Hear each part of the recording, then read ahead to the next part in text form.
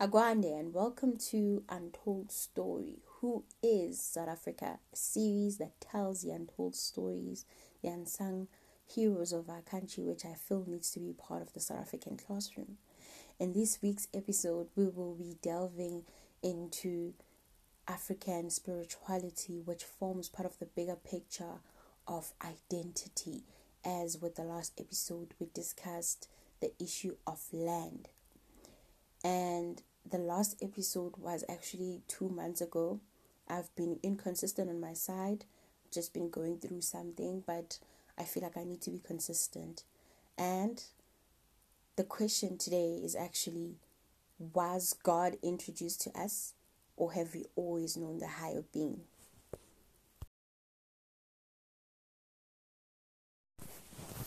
Ru, nangumganakho. These were the words uttered by my mother to the moon, Inyanga, to introduce me to nature, and getting a friend and companion from nature was what I was doing that night. Iskhethu, that which is ours, sees ukururuzela umntwana as an important part of their lives. It comes after ukubikwa ebezimini, many of you might know as Amadlozi, our ancestors. It is an introduction to nature. Here, our parents are led nature, that there's been an addition to the family.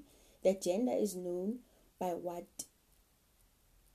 the kid is actually holding in their hands when the whole ceremony happens. If they're holding ikap, which is a utensil that we use to drink African beer, then it's a boy. If they're holding ipeh, a wooden spoon, it's a girl.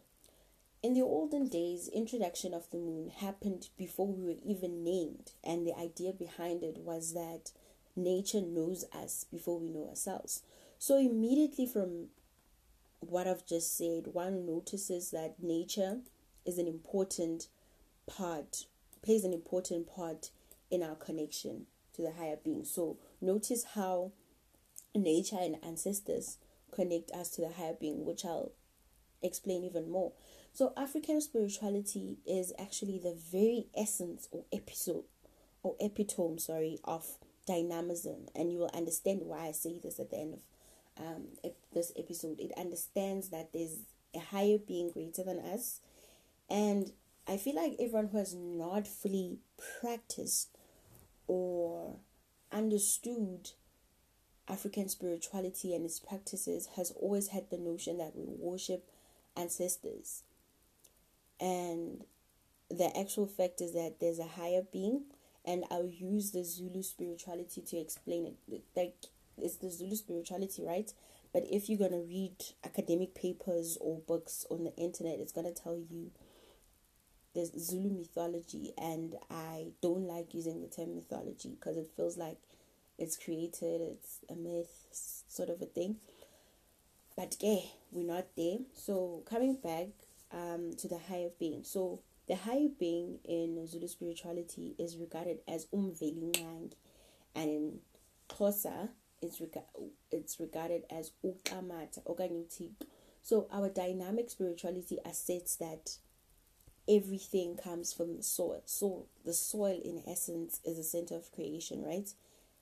And this can be seen with how the San people, the Khoisan people, have stories about how the sun, the moon, used to be earth people, the earliest according to them, that left earth to never come back, but they were once human, but now they were the sun and the moon.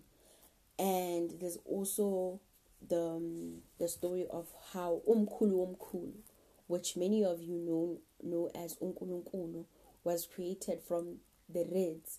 Reds meaning uhlanga, you know, that thing that virgin girls hold during a Zulu reed dance. That's where Umkhulu is believed to have been born. So we need to understand that this form of spirituality is actually decentralized in nature. So it's not going to be the case of you have one God and you're dependent on this God for everything. So that there's other gods. So you find Unomkhulwa, which is the goddess of rain, who saves the day when like there's drought and there's no rain. So to call upon her what people in the olden days used to do. They used to go to the highest point, like a mountain or whatever, like highest elevation, and it wouldn't be just anyone who would go there. Of course, people would be, not say anointed, but like appointed to go there, because not just anyone in African culture can access divine powers and some sort of thing. So they'd go there and actually plead with Nomkhubulwane to get rain, and rain would get rain. And I'd like us to think about rain and its association to feminine energy. So I'm not sure if many of you are familiar with the lineage of Queen Mujaji of the Balobedu. So Queen Mujaji is Hosi Sinishapula. I think I'm pronouncing it right. And this is literally a lineage of female queens that are making it rain. So, and I think for me, more than anything, is the fact like they were women and they're making rain. And it's still a matriarch that's actually still going on, and they're still making rain. And there's also Unomoi, which is the goddess of rivers, going back to feminine energy and water. And then there's Inyanga, which is the god for healing. So God can mean different things for different people at the same time. But also, it's important to note that all of these ideas can coexist.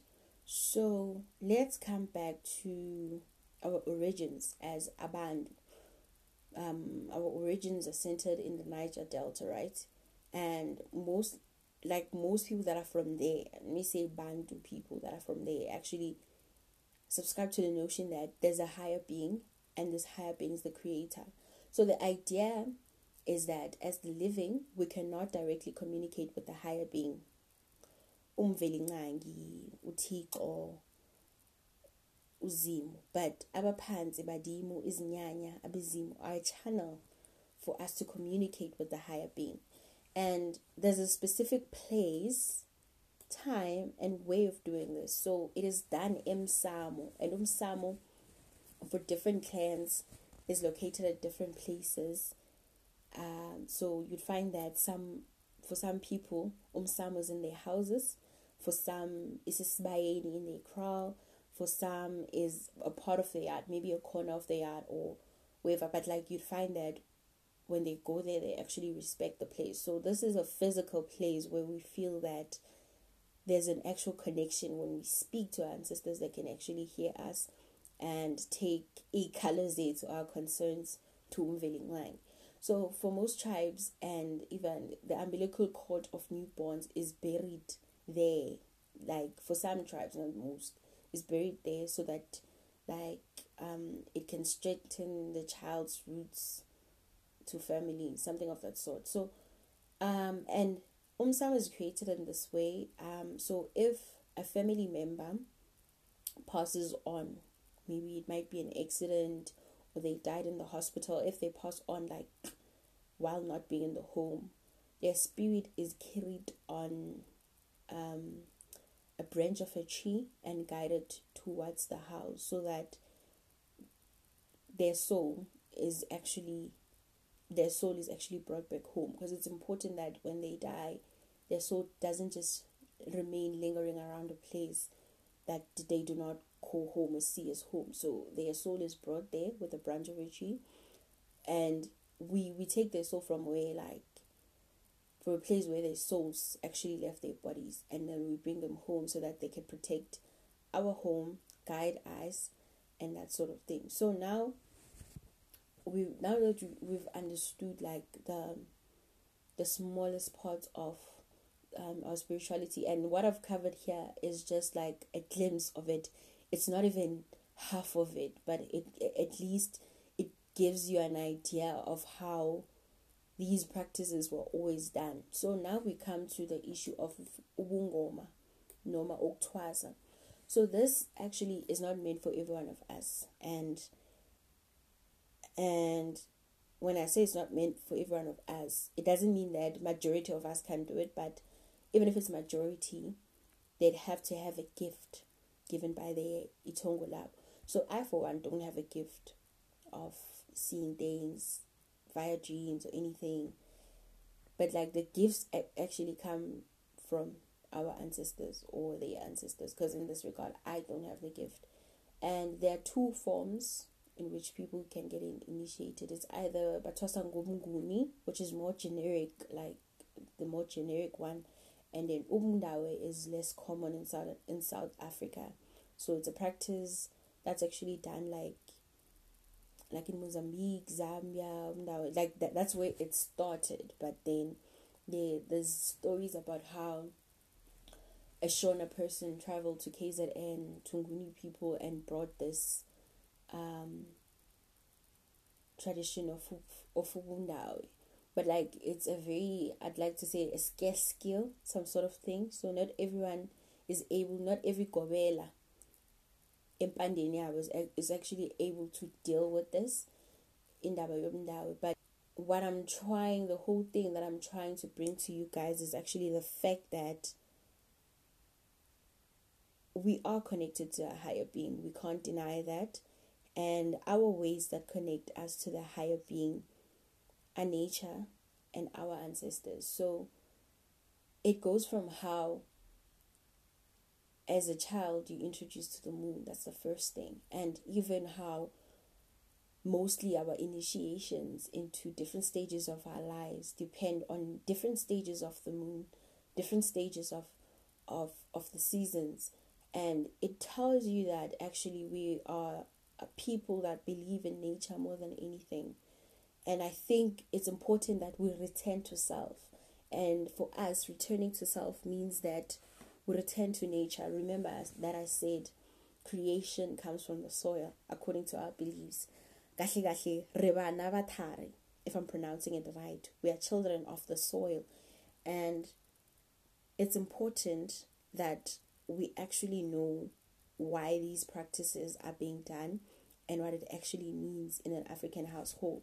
So guys, in this episode, I'd really like you guys to send me a discussion, like some sort of Q&A on Twitter, so that for the next episode I actually get people to engage with, I think go deeper with, in a sense that there's like a discussion. It's not a one and class type of thing. So I'd actually want people to put their 2 cents, not even 2 cents, their 20 bucks on what I've just said, and reflect on their own experiences and tell me how they've had the experiences of spirituality, specifically African spirituality and the higher being.